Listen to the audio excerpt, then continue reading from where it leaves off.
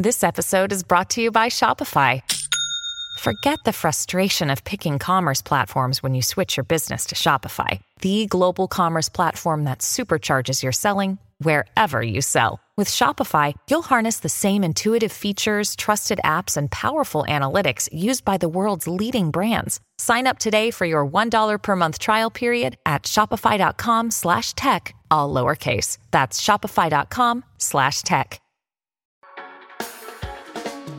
Hey everyone.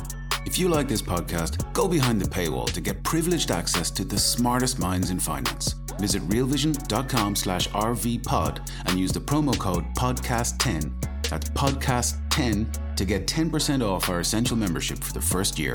Join the Real Vision community and learn how to become a better investor. And now to the top analysis of today's markets.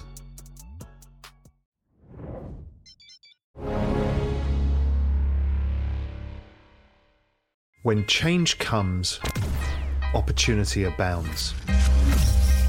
We're about to enter a period of the fastest pace of technological change in all human history, something we refer to as the exponential age. And Real Vision is going to be your guide to this incredible future.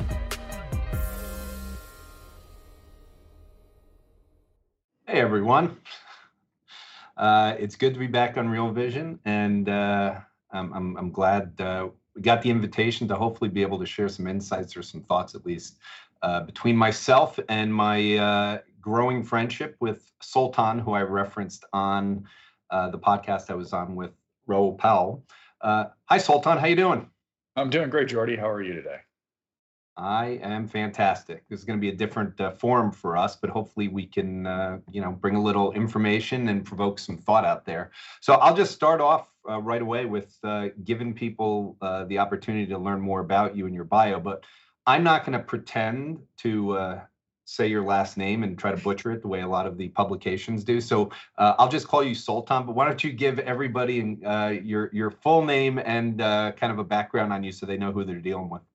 Happy to, and happy to pronounce my name correctly so that all of the deepfake hackers out there can get it correct next time. So it's Sultan Megji. I joke that it's French, but yeah. So I've been in tech for over 30 years. I got my first NSF grant in the spring of 1992, focused on what we would now call deep learning and artificial intelligence, and have been in and around that field for that amount of time. I actually paid my way through college by working on what we call first-gen internet tech. So, the first web browser, HTTP, XML, things like that. I worked on something called NTP, which when Y2K happened was really important. It was how we kept all the clocks synchronized so that when the world didn't end, we knew we were fine. Went over there to the markets, spent a bunch of time doing everything from opening up the New York Stock Exchange to internet-based trading to mobile trading and things like that. Spent some time on the 9/11 recovery operations. And then, for the next decade, kind of got my corporate MBA. I spent some time in the C-level of big companies and then went on into the startup universe, where I've done a number of startups. I've been teaching at a number of universities, both in quantitative finance as well as computer science. I'm currently a professor at Duke, where I teach cybersecurity, Web3, crypto, and artificial intelligence.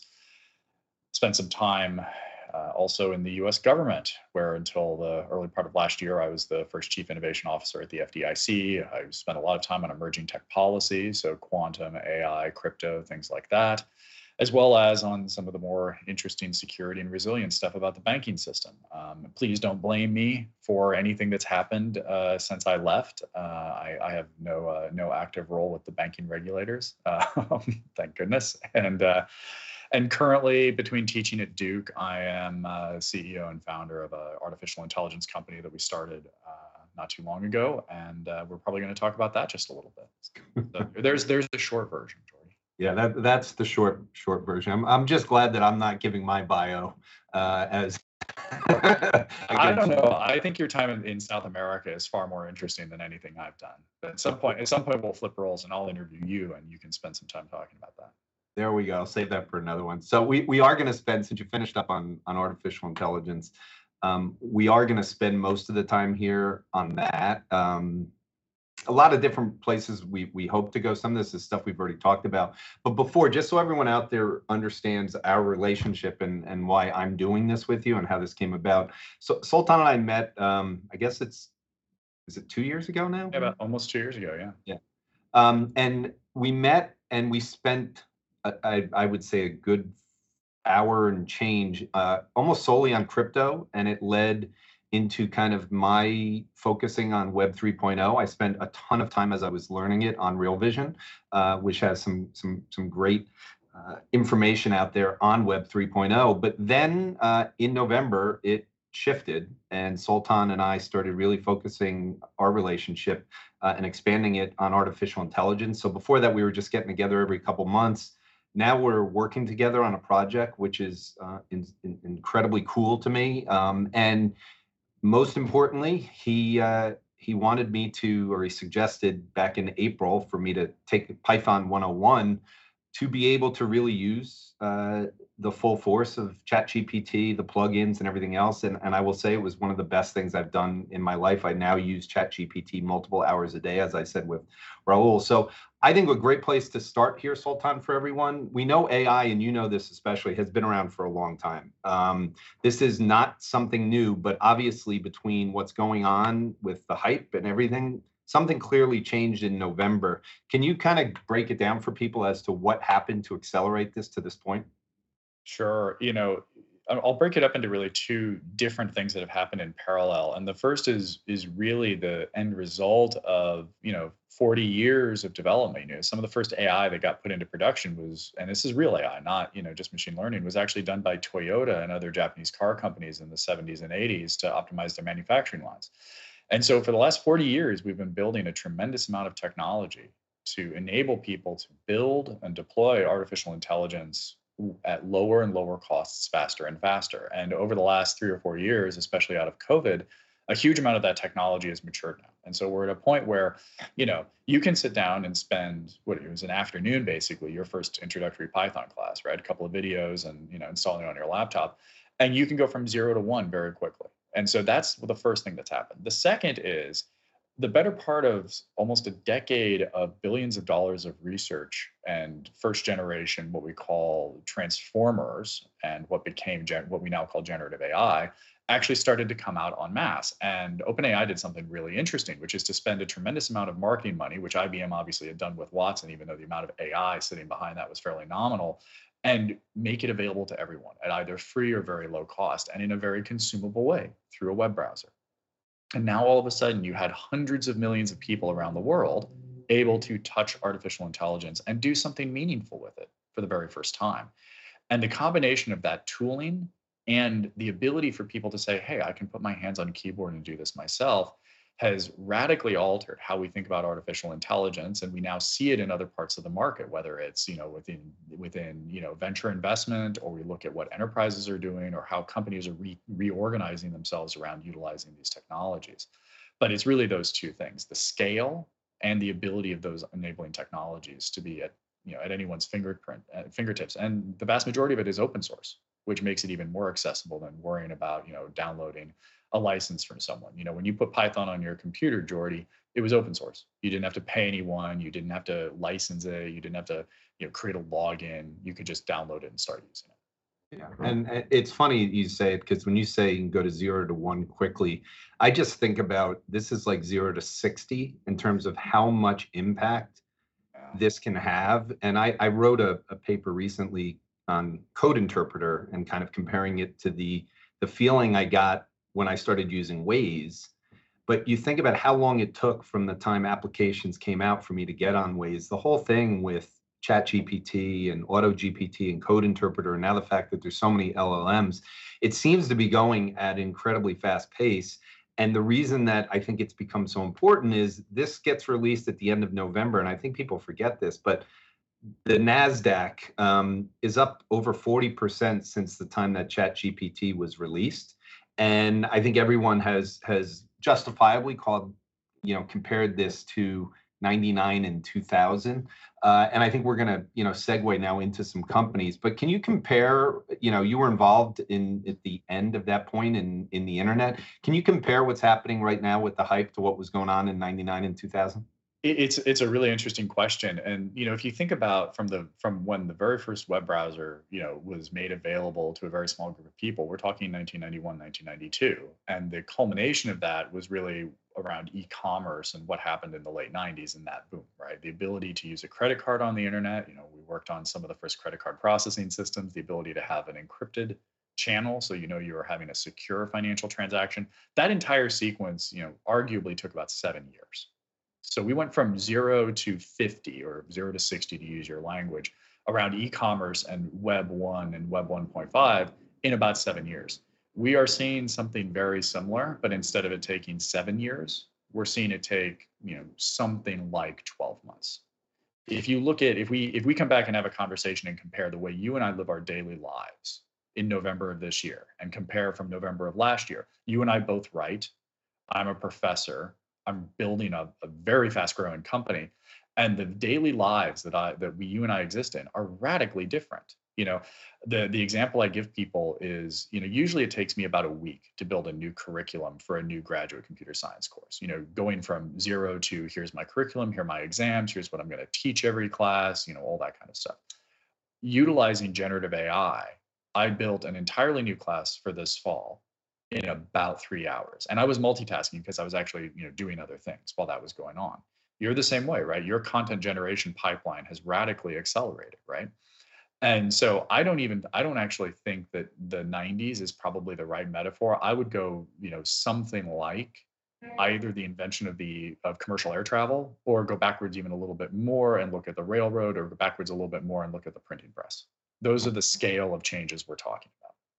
Yeah, and so as two people, and again, different backgrounds, I have very limited coding in my history.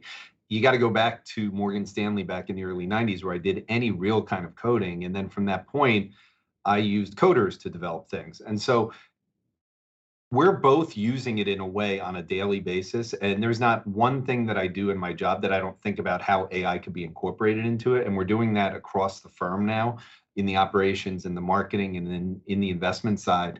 And that brings up a question. I read a tweet today, which I found very interesting and I agree with. And I want to get your comment on it, but also bring it into a bigger question, which is how large companies seem to be approaching this new wave of AI and the restrictions that have gone on. Here's the quote: it probably takes 100 plus hours to hit the tipping point where it becomes second nature to integrate it into your daily work and life. That was a comment on how important it is to play around with artificial intelligence, and specifically ChatGPT. I could not agree more. I've seen it with the employees here, meaning the more they use it and the more that they play around with it, the more their brains start changing in terms of how to use it for different things. Talk about the fact that if you just type in how large companies are handling AI, they're restricting their employees. Do you think that this is a mistake, and how do you think it's going to impact those companies in the long run? Hey everyone, we're going to take a quick break right now to hear a word from our partners. We'll be right back with more of the day's top analysis on the Real Vision Daily Briefing. I do think it's a mistake, and frankly, the biggest mistake that I'm seeing is most companies treating a lot of these enabling tools as just another piece of their enterprise IT environment. You've got your lockdown laptop, you've got your domain controllers, you have all this, legacy technology from 20 years ago that's still dragging itself along.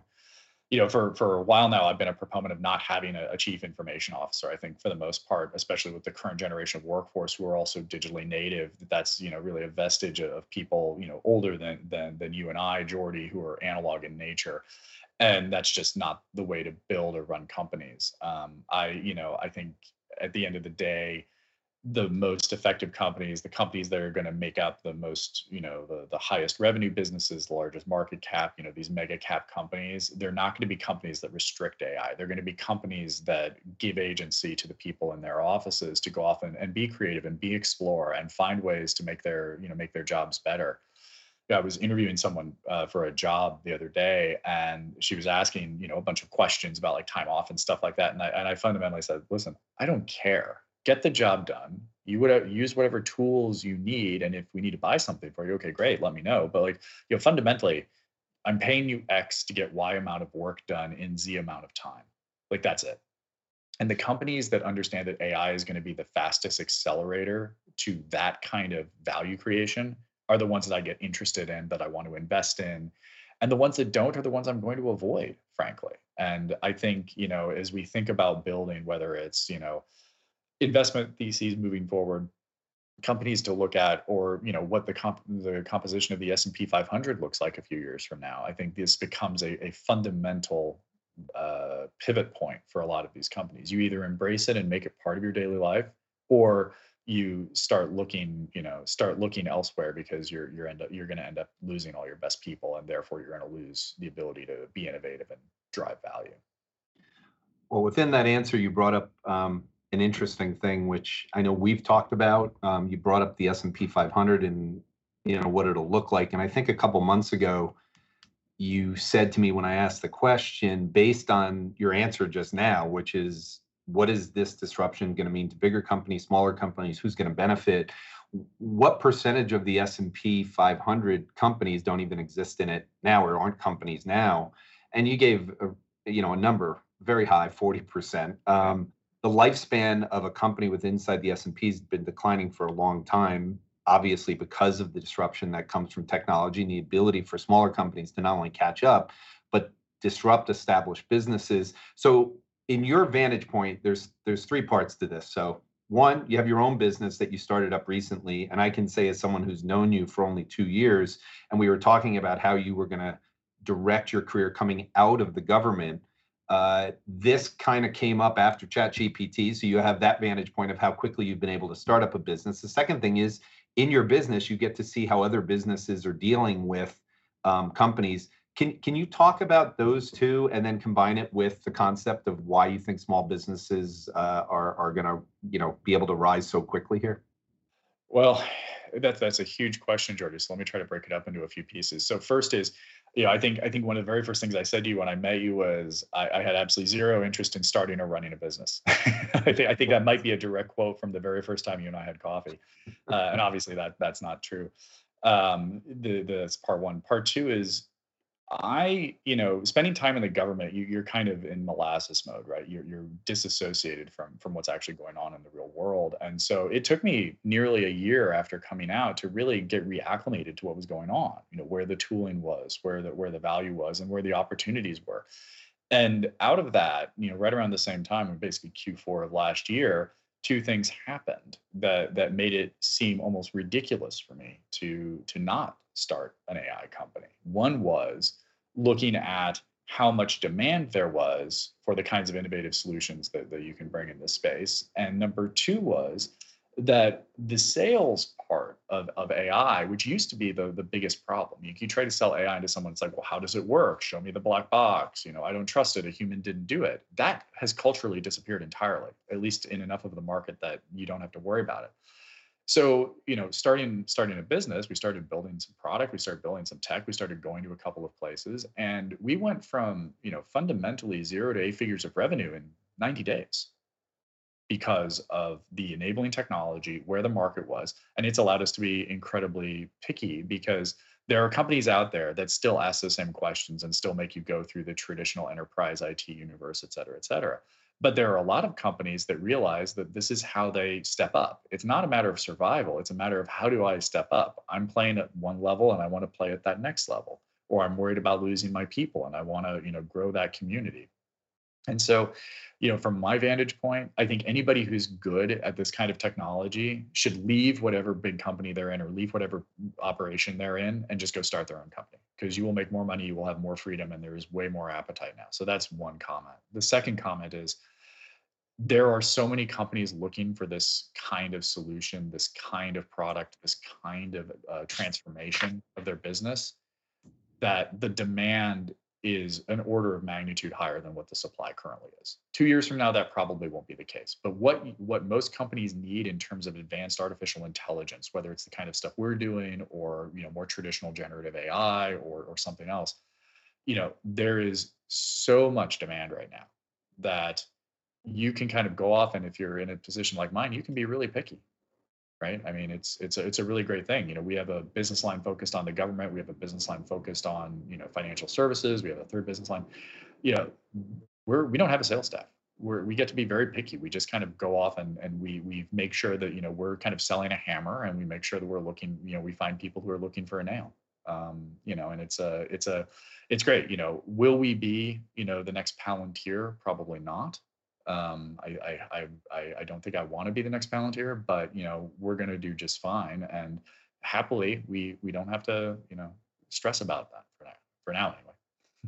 You gave me a couple new things to ask about on your experience now with both the teaching and then also on this talent comment you made. First of all, before I get into talent leaving big companies, because I happen to agree with you, and it'll go back to kind of the original conversations we were having on Web 3.0 crypto, but also your experience being part of Web 1.0 and what it was supposed to mean in terms of freedom and creativity, and how AI is opening that playing field in a similar way that crypto did, based on what you're saying. But to start out with your college students, number one, there's been a lot of talk about how to integrate ChatGPT and LLMs into the school world, since most people are saying it's going to lead to a lot of cheating. Can you just give your thoughts on how you're approaching it, but also, I guess, the way you see it playing out in the future, the relationship between school and AI? It's a great question, and I really wish more universities were kind of being more thoughtful about this. But the first is, exactly the story I just gave. I use it as a professor. I use it to build curriculum. I use it to, those who know me know that I hate PowerPoint presentations. Like it's in the top 5 things I hate most in the entire world. I just can't stand them. But guess what? I have an AI that I write up some stuff. I throw it through generative AI, and it spits out a PowerPoint presentation for me. And guess what? That's great. That works. It's something the students can look at. They can reference later. It helps them take notes. It's an enabling tool for them, right? And it's interesting you comment on cheating.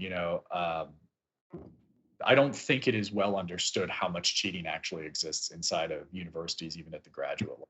It's a daily occurrence. There are certain populations of students where they're almost incentivized to cheat, and you'll find out, we know about, there are these GitHub repositories and there are these WeChat groups where it's all just, sharing as much information as possible to cheat.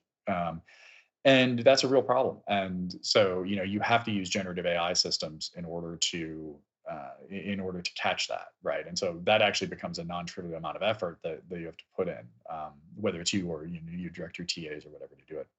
We're going to take another quick break to hear a word from our partners. We'll be right back with more of the day's top analysis on the Real Vision Daily Briefing. The third is, and this is the thing that I think most people just miss entirely, you have to make it part of the curriculum. You have to make it part of their daily lives. So great, let's say you have some students and you want them to write a paper on the evolution of Web 1 to Web 3 as a historical construct within the history of computer science. Okay, that's a really interesting thing. Most people don't know that story, but they should. It's something every computer scientist should know because it's fundamental to what they're building everything else on, right?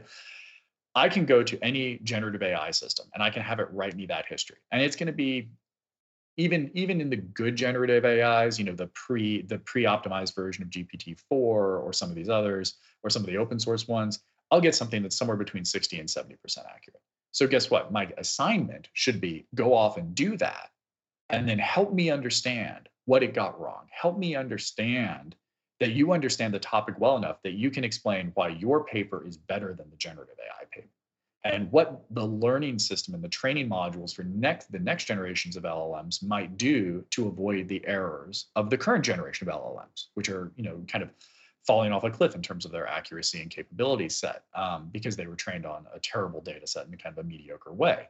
So you have this opportunity as a professor to really integrate it into the discussion because the kids are doing it anyway, right? This is part of their daily lives, just like it's part of yours and it's part of mine. Avoiding it or ignoring it is frankly dangerous and ends up with the students not getting what they need out of their master's degree or whatever degree they're getting. That's really, so you're integrating it in, and you're also talking and bringing up something, not specifically hallucinations, but let's say bad information that comes out, which is one of the negatives that constantly comes out. I was at a conference last month, and we were sitting around a table, and we got into a conversation about artificial intelligence, and you can usually see the skeptics and the people that immediately start focusing on the security issues, the hallucinations issue, and like the going, I'd say, number one thing that gets brought up as an example is this case, this lawyer who used ChatGPT for his defense and came up with cases that didn't exist. Yeah. What you're talking about is actually, and again, it's forcing students to use it and then to figure out where it's not good, which I guess in the end should help AI get better the more you're using it and kind of going through it and going through the models, but also not staying away. Can you talk, make sure you can get this point across? Because I think there's still a lot of people that are focused on the negative side of it. And I think the security and the hallucination side is the focal point. Well, you have to remember that every single generative AI system that is generally available right now is basically trained by pointing at the internet. Well, if I want to have somebody write a term paper, I'm not going to tell them to go to Twitter and ask for a treatise on the difference between socialism and communism. You're going to get garbage, right? And the problem with having a fundamentally internet-oriented training environment, which is what most of the current generation LLMs that are available use, is you end up training it on some really mediocre stuff. I'm waiting for somebody to say, here's my LLM that was trained on Roget's Thesaurus and the Oxford English Dictionary, and insert 5 books on rhetoric that I am not a good enough writer to know about, right? And to create something that just speaks English and that knows how to go search for stuff. It's important to remember university is really about learning how to learn and then creating the pathways in the brain for critical thinking, so that when you are presented with a problem, you can then analyze the problem thoughtfully and then analyze it and then attempt to solve it, or at least create a framework that allows you to guide other people to solve it, right? A university is not just a piece of paper, right? And I think a lot of students right now and a lot of people kind of outside of academia have kind of lost that thread. And so you have to understand that you're using a hammer, but it's a flawed hammer. And that you, as a computer science student like mine are going to be building the better hammers later. And so you have to critically analyze it. And so I'm a big fan of critical thinking in that regard. The other thing to remember is if you are thinking about a general use technology, it's not going to be amazing at any one thing. It's going to be okay at a million things. And so the best LLMs over the next couple of years are not going to be general use LLMs. They're going to be targeted at specific problem sets. They're going to say, okay, I want to have an LLM that just does clinical genetic analysis for specific cancer types. Great. That's going to be a good LLM because it's going to know how to speak English. It's going to know the right data. It's going to have a highly curated learning environment. And it's going to be, in essence, governed in a way that allows it to give you thoughtful information or say, I don't know.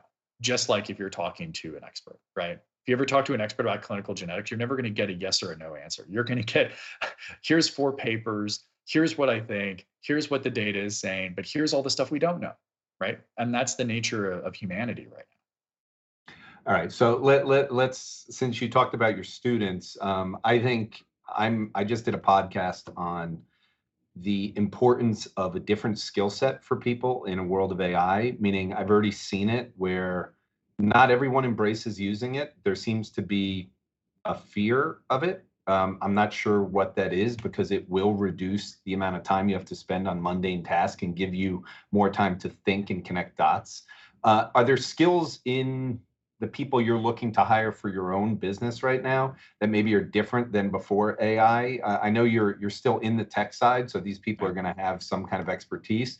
But for people outside of technology that are looking to improve the way their employees, their efficiency and productivity of their employees, what types of skills, soft skills, do you think are more important now than before the release of ChatGPT?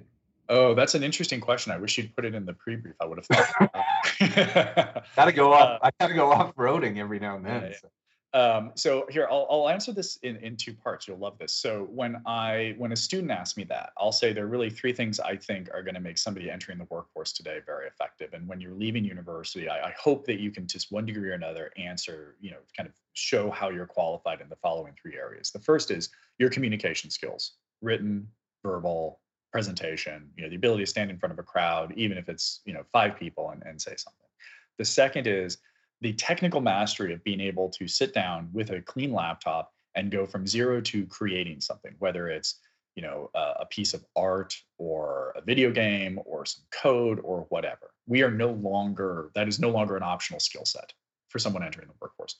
And then the third is some degree of domain knowledge. There's an area you care about. You care about health. You care about finance. You care about entertainment. You care about something, right? If you can combine those 3 things, you're going to be in a great spot. I think for people already in the workforce, where they probably already have good communication skills because you will have picked it up over 5, 10, 15, 20 years. And you will already know a domain incredibly well. You'll know something. You'll know, I don't know, quantitative analysis of public equities or whatever that is, right? The thing that you might be missing is that hand on keyboard activity, right? And you, Jordy, you are the perfect test case of someone that I would hire, because I can hand you a laptop and say, install Python and, write hello world, and then install, this open source thing and do this, or install OpenBB and tell me why it's not quite as good as a Bloomberg terminal, right? Which, by the way, for those who don't know what OpenBB is, it's an open source project. You should absolutely look at it. We've name dropped AutoGPT so far today, which is also open source, and we've name dropped OpenBB. Highly recommend you look at both of those. They're absolutely fantastic tools. But you have the ability to do that. And so when I'm hiring right now, I am hiring for communication skills, good culture, and I'm hiring for domain experience. I do not need them to be, for the most part, PhDs in computer science who are just guys who sit in a room and code. That is what this enabling tooling that I talked about at the beginning allows you to do. We took a person who joined our organization not too long ago who fundamentally had no technical skills, none whatsoever, and went from 0 to AutoGPT on their laptop, having it build stuff, having to do them, basically duplicated my content creation pipeline, which Jordy, you know quite well, in the exact same way. And it took him 2 days, basically.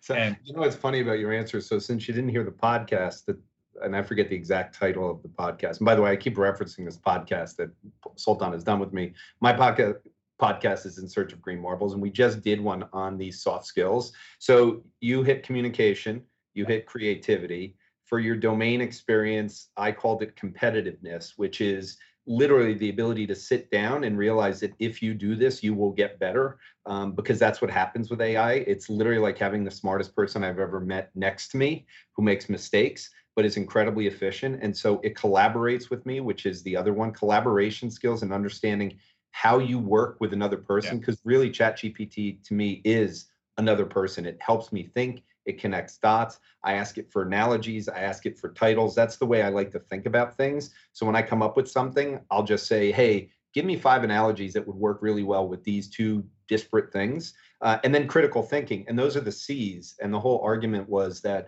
the softer skills, you're breaking apart IQ, where the commoditized portion of IQ is the memorization that we got in school. And now these CQ, this whole thing of competitiveness, communication, critical thinking, creativity, all of the things that you mentioned in there are important. So I completely agree. It's funny. You went off-roading, but you gave me the answers that I think are definitely showing up.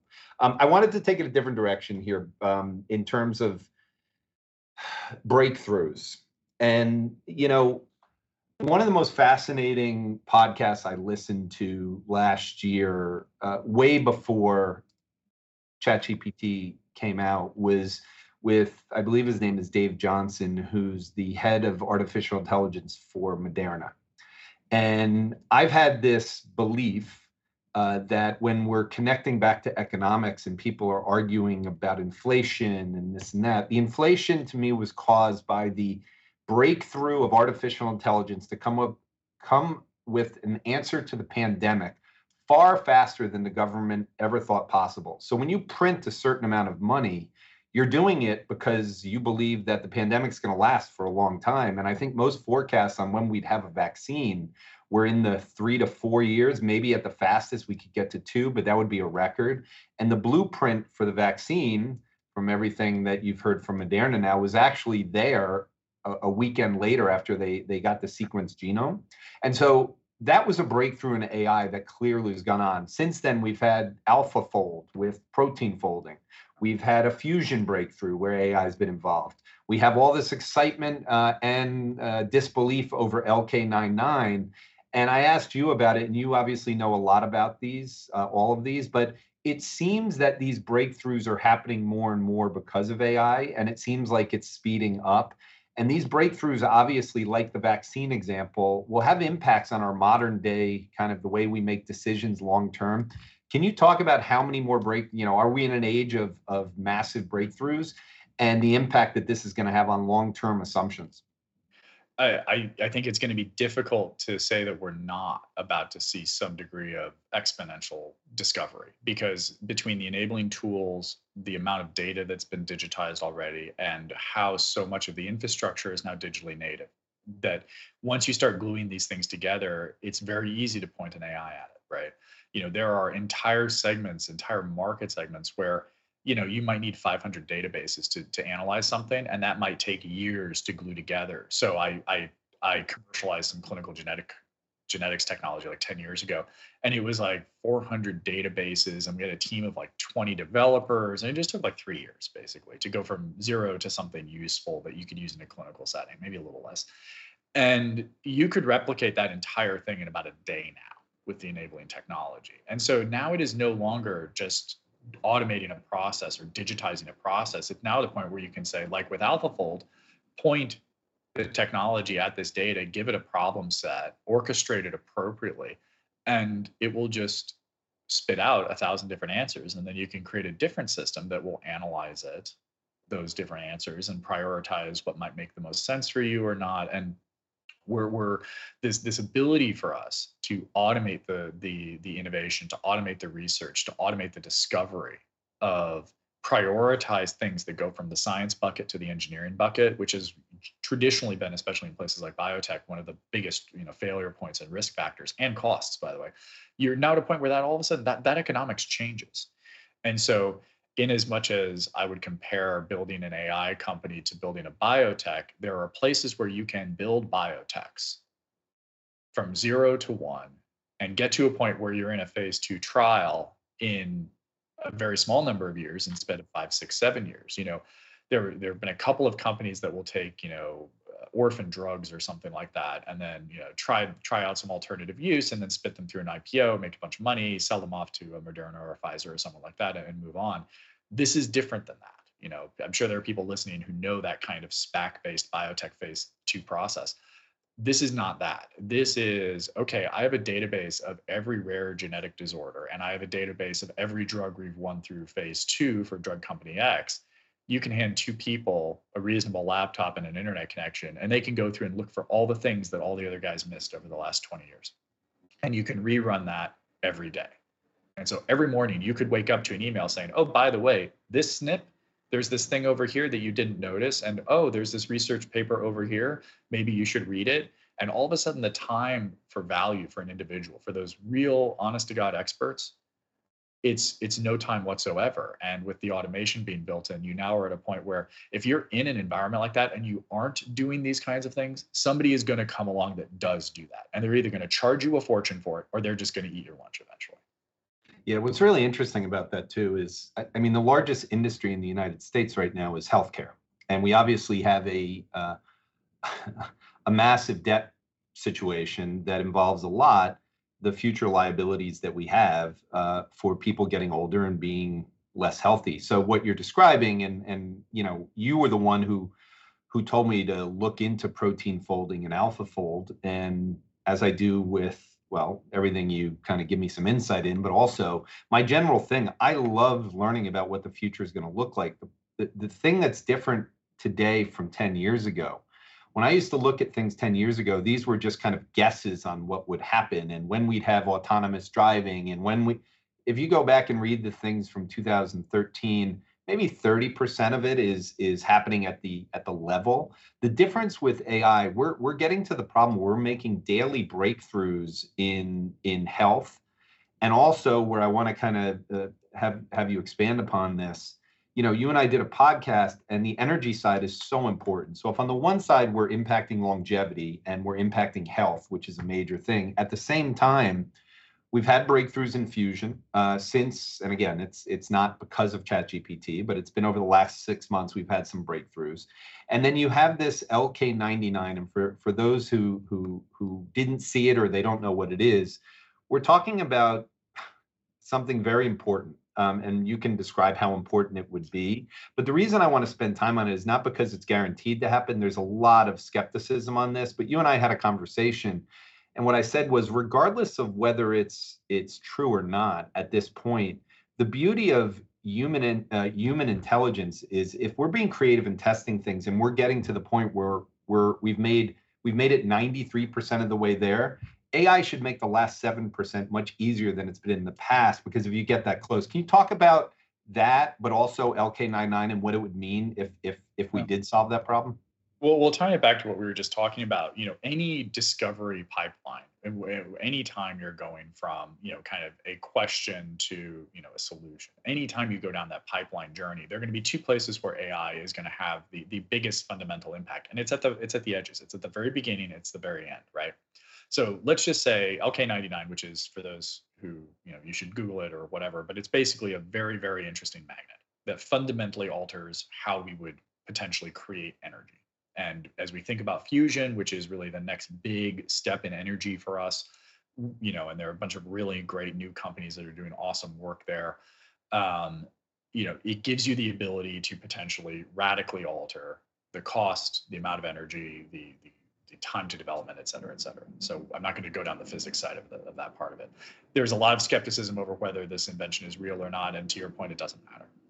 If it's 96% of the way there, if it's 80% of the way there, it doesn't matter. It's shown a pathway, and that's the important thing. And AI may or may not get us there, but guess what? I think AI will absolutely participate in that. And so these at the very beginning and the very end of the discovery process, AI is now at a point where it is taking away millions and millions of people hours per day work that then will optimize the people who have been doing that so they can get us through that middle sector, that kind of valley of death where so much fails. And then AI can get back involved and can systematize it, automate it, and run it down the path. And whether we're talking about biotech or energy or material science, which is another really interesting area, or how to create more reliable production-ready quantum computers, which is, I can't believe we've made it this far in the conversation without saying quantum. That's rare for us, frankly. All of these next steps, the companies in my mind that are going to be the ones that really create that real scaled value. They create the quantum computer chip that goes in your phone in a couple of decades. They're the ones that create that silver bullet cancer drug that so many people get excited about, or frankly, they should be looking more at like childhood cancer. I mean, that's an area that has been ignored for decades that really needs some energy attached to it. But it would allow us to spend more time on diseases that have far more applicability, that aren't just based on how much someone can pay, which is one of the reasons why we have this massive debt structure in the healthcare system in this country, and move it to actually solving some of these bigger issues. And it doesn't matter, but the ability for us to automate and then use some degree of AI to solve that problem is inexorable. And frankly, if I am looking at a company that's operating in one of these spaces and I don't hear them using AI to make themselves more efficient or if they're a new company and they're not kind of building it into their operations from day one, then I'm going to have some pause over what I think their long-term, model, their long-term success might look like. Wow. You've hit on something that breaks directly into kind of where I want to finish this little last part on, in connection with the economy and the disruptive breakthroughs and what it can mean. And this year for the markets, and we'll kind of segue a little bit into the markets here. The focus for about the last year and a half has been on recessions. Probably started around March to April of last year, where people became obsessed with the concept of recessions. And what you just described in terms of LK99, the longevity side, and the breakthroughs we're seeing in healthcare, we went from the early 1990s. You were at Netscape. It came out, I believe, went public in '94. We had a recession in the 90-91 period, and then the next recession we had was in the 2000 to 2003 period, really 1-2. So we went 10 years without it. Then we had obviously the great financial crisis in 08-09, and then it took a pandemic to get the next one. So if you kind of go through, we've really had a spacing out of about 10 years. And even though people are obsessed with a recession call right now, I don't see it happening and don't think it will. And one of the reasons is because I think AI, the most important impact is not about earnings. It is about what efficiency and productivity will look like in the future. And even though that will mean almost assuredly some type of pressure on employees, the big thing is I have spent the last 14 years on this concept of abundance, and then going in reverse and saying, well, what is a recession or a business cycle? And it's really about scarcity at the end of the day. And AI is getting us closer and closer to abundance. So do you think there's a chance, and again, this is a kind of a bold statement, that the way recessions look like and how they act will be disrupted by the speed of AI, meaning 5 years from now, will we be talking about efficiencies and productivity, which make it very difficult to think of scarcity the same way? Oh, that's such a good question, Jordy. When you and I last talked about this, I hypothesized the notion of, the GDP of a nation not necessarily being that valuable of a metric in the not too distant future. And it ties into this. And I want to start my answer by talking about that, because that implies that there's a single economy in the United States, right? Or in any one country. I am not convinced that 20 years from now that will be the most effective. I don't think it's the most effective way now, but I think it'll be more in the mainstream of thought 10, 20 years from now, because we are going to have so many little economies that interact with each other in very automated and I'll say buffered ways, that there are still going to be certain places where, housing is a great example, energy is another example, where the emotional impact of that subset of the overall market could have bigger ripples, but that these individual markets are organized, kind of self-organized because of things like automation and artificial intelligence to create buffers. And so the ability for recessions to exist is harder, because you can't just knock out one subset of a market and then all of a sudden everything else tumbles over. When we move away from human work time being the fundamental metric under which economic output is measured, which is still where we are today, I wonder if we're finally at that turning point. And this is like the kid who cried wolf. About every 5 to 10 years, some guy writes a paper or a book, whether it's about the fourth industrial revolution or whatever, and they try to argue that economics point. I do wonder if we're kind of getting to a point where, at least at the base layer, there won't be that ability for that to happen very easily. Especially because that's kind of the positive case side of it. The negative case is, if that does happen, it means there's a fundamental structural flaw in the overall market system, right? And I think we've proven after a couple hundred years that's not the case. And I will go back to fusion as kind of the last part of the example. The most interesting fusion company out there, and I won't name drop them here, is really going to build two devices, right? One is a device that sits at the base layer of energy demand within a municipal infrastructure. So it's the bottom 25%. It's the 20% that runs the water treatment plant. It's the 20% that runs the hospitals. It's that very steady state, keeps the street lights going. All the variability can be in the organic batteries that we currently use, i.e. fossil fuels. The second device they make is actually super interesting because it generates rare earth, which has obviously been in the news a bit recently with certain activities from the Chinese Communist Party. And so we are at this moment where I think you will start seeing AI do two things. It will create a base layer of economic buffer that insulates us from massive economic disruptions in certain areas, and that will continue to grow over the next few decades. And the second is, it creates the black swans. It creates the company that is going to have 20 employees instead of 2,000.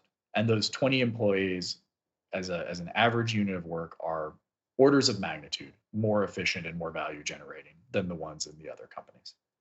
And so, I'll give you a great example. There is a startup hedge fund that we're working with. And, if you were to take the size of what that hedge fund should be in terms of human capital, et cetera, it probably should be, somewhere between 75 and 100 employees. It's kind of, if you look at their peer group, that's kind of where they should be.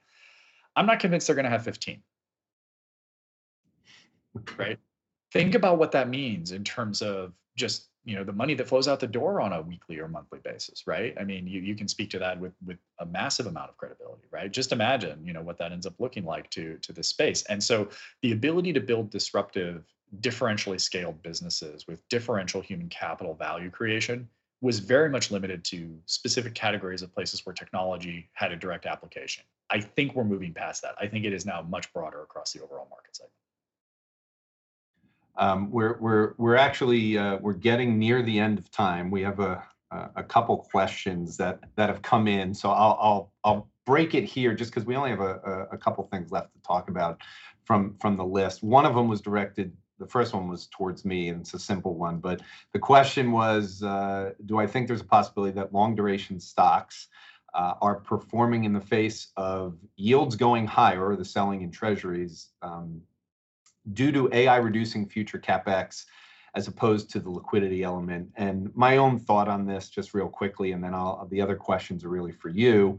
Number one, I think the Web 1.0 and 2.0 playbook is out, meaning I think from talking to people that everyone assumes with a new technology that it's going to be about buying tech stocks. And I think the mega cap names have gone up significantly, partly because of the AI enthusiasm, which is not only seen in what the NDX is doing, but even the startups. There's been some very large raises at much higher multiples. So there's a lot of enthusiasm in the private market, at least isolated to AI at this point.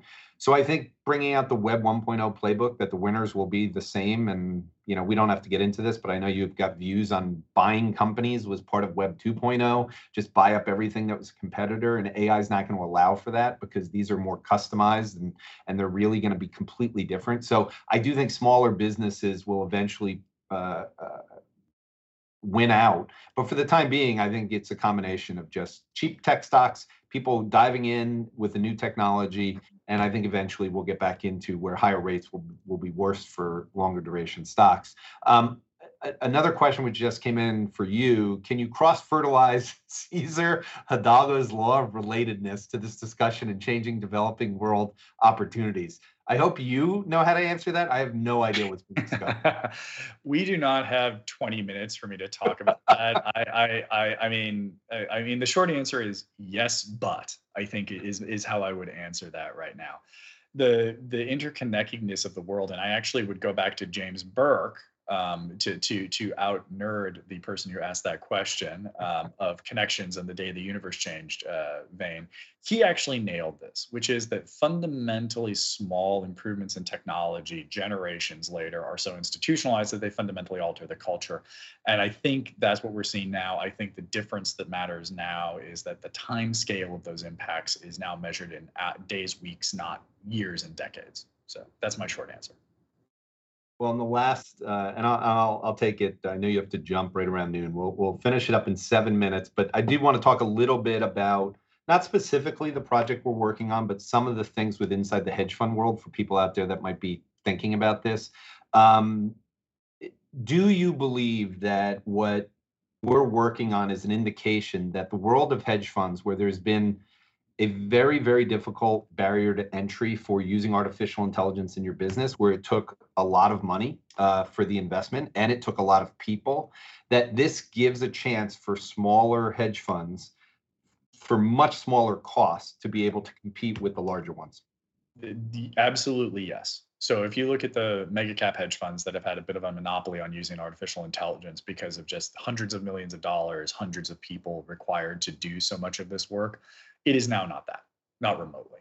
And, the ability for, and I'll speak more broadly, not just on the hedge fund side, but what 3 years ago would take $100 or $200 million and a couple hundred people and a couple of years, you can now do with, cut a zero off dollars, cut a zero off people, and, cut 50%, if not more, off the time to delivery. And so, I would say that hedge funds are going to probably be on the front end of this because they tend to be early adopters in a lot of ways of a lot of these advanced technologies. I think there's a lot of opportunity for mid-tier hedge funds to radically compete in a way they haven't been able to compete before. Yeah, and I can just say to everyone listening, the reason that I listened to Sultan and I bought my own laptop and focused on downloading Python, taking Python 101, going through the process of uploading AutoGPT, understanding the power of it, using Code Interpreter, to the point where, in no exaggeration, by the time the week is out, I've averaged generally more than 4 hours a day using artificial intelligence with part of everything I do, including data analysis in Bloomberg and everything, that if you use it, there is a tremendous amount of benefits that come. And I think that belief led me to saying, hey, I think we got to work together, because there's some things that I always wanted to build. And I think the market's been disrupted. And that's the final thing that I kind of wanted to speak about, which is with inside the hedge fund world, one of the most important things is risk management. And one of the most important things to making money is to make sure that you come up with a risk framework that can help you be in control of your portfolio. And behind that is a need for the stability of the relationship between correlations and volatility, because every risk model to some degree is assuming those. And it is my belief that because of AI, over the last, I'll say 4 years for sure, but let's say 3 in general, we've kind of left this world, and I don't think people have caught up on it, where risk models and these ubiquitous risk models that everyone uses now, you still have human inputs of figuring out what data you're going to use to say you're hedged. And nothing is worse in managing money than thinking you're hedged and you not being hedged. So the project we're working on is under that assumption. Can you just talk a little bit about your beliefs in that, and how much you guys have worked on it already? Sure. I mean, and here's a place where my experience kind of leads me to have a slightly different view than many others, because I've actually run both financial services and biotechnology programs through federal regulatory bodies, and then was also a federal regulator. And so understanding how to think about hybrid risk models and where risk models fail in a variety of different areas, I've had firsthand visibility to that on both sides of the table. And let me tell you, I think most risk models that are used, I think both in biotechnology and in financial services, which I have direct experience with, are frankly inaccurate in most cases. They aren't actually fully understanding where the risk is. There's far too much human interference with it. And there are a lot of places, and I cite some of the banking issues we've had in this nation over the last year and a half, where human assumption, or it's always been that way, or it hasn't, whatever, it gets you to a point where there's complacency amongst these environments, and there's too much change in the market right now, whether it's real-time payments on the banking side or changes in Fed interest rates happening at a different rate than what the models can absorb, or simply understanding the impacts of what your hedging infrastructure looks like relative to what you actually think it is versus to what it actually is. And so having the ability to build risk models where it's not just a risk model or 5 risk models, maybe it's 150 risk models with thousands of different factors that are all operating in a dynamic environment, so that what it's actually providing is not a score saying, oh, we're fine. It's saying, here are a bunch of different ways of looking at this. Here's some traditional methodologies. Here's some more advanced methodologies using AI, and understanding how those live with each other. And then the discussion becomes, it's an evaluation of different risk models in parallel that allows someone like Jordy to be able to say, well, if the market's kind of doing things like this, I'm comfortable with risk model A. But you know what? This is a different environment we're in. I'm looking at a very specific market that's acting in a very specific way. We need to think about it in a different way and understand what it means relative, not just to the individual portfolio, but the overall organization. And the ability to do that in real time, the ability for that to just be sitting, on Jordy's screen, I don't think too many organizations do it. I don't care what market you're in. And I know that if that existed in the banking infrastructure, I think a couple of banks that don't exist anymore would probably still exist. I think a number of drugs that have been pulled off the market would never have gotten there to begin with. And certainly the data shows in both cases that everything needed to make decisions in both those cases was publicly available already. And so they weren't thinking about risk the right way. All right, Sultan, well, we have 90 seconds, so I'm going to make one little statement here on what you just said and just give people a little bit more on this risk model concept. Risk models not only have to use historical relationships, but then the output that they're trying to measure is things like growth and value and quality, momentum, and a whole bunch of different factors. The number one factor to generate performance this year has been AI. You can go back to pandemic, you can go back to reopening. In a world of AI, I think assuming that historical factors mean anything in the marketplace where change is happening so rapidly, I just think you're going to have instability in both the risk models and those relationships between correlations involved, but also in factors. So let's end it with one final question for you. If people want to read more about what you're talking about on a daily basis and see more of Sultan, where can they find you? Just spell my name right and put it in Google, or go to sultanismyname.com. That's the marketing person's website. All right, Sultan, we've extended our relationship even further with this conversation. Thanks to Real Vision again. And I'm sure both of us will be seeing you again soon. Fantastic. Thanks for having me. What's up, revolutionaries? Thanks for tuning in to the Real Vision Daily Briefing. For more content like this, head over to realvision.com and get unfiltered access to the very best, brightest, and biggest names in finance.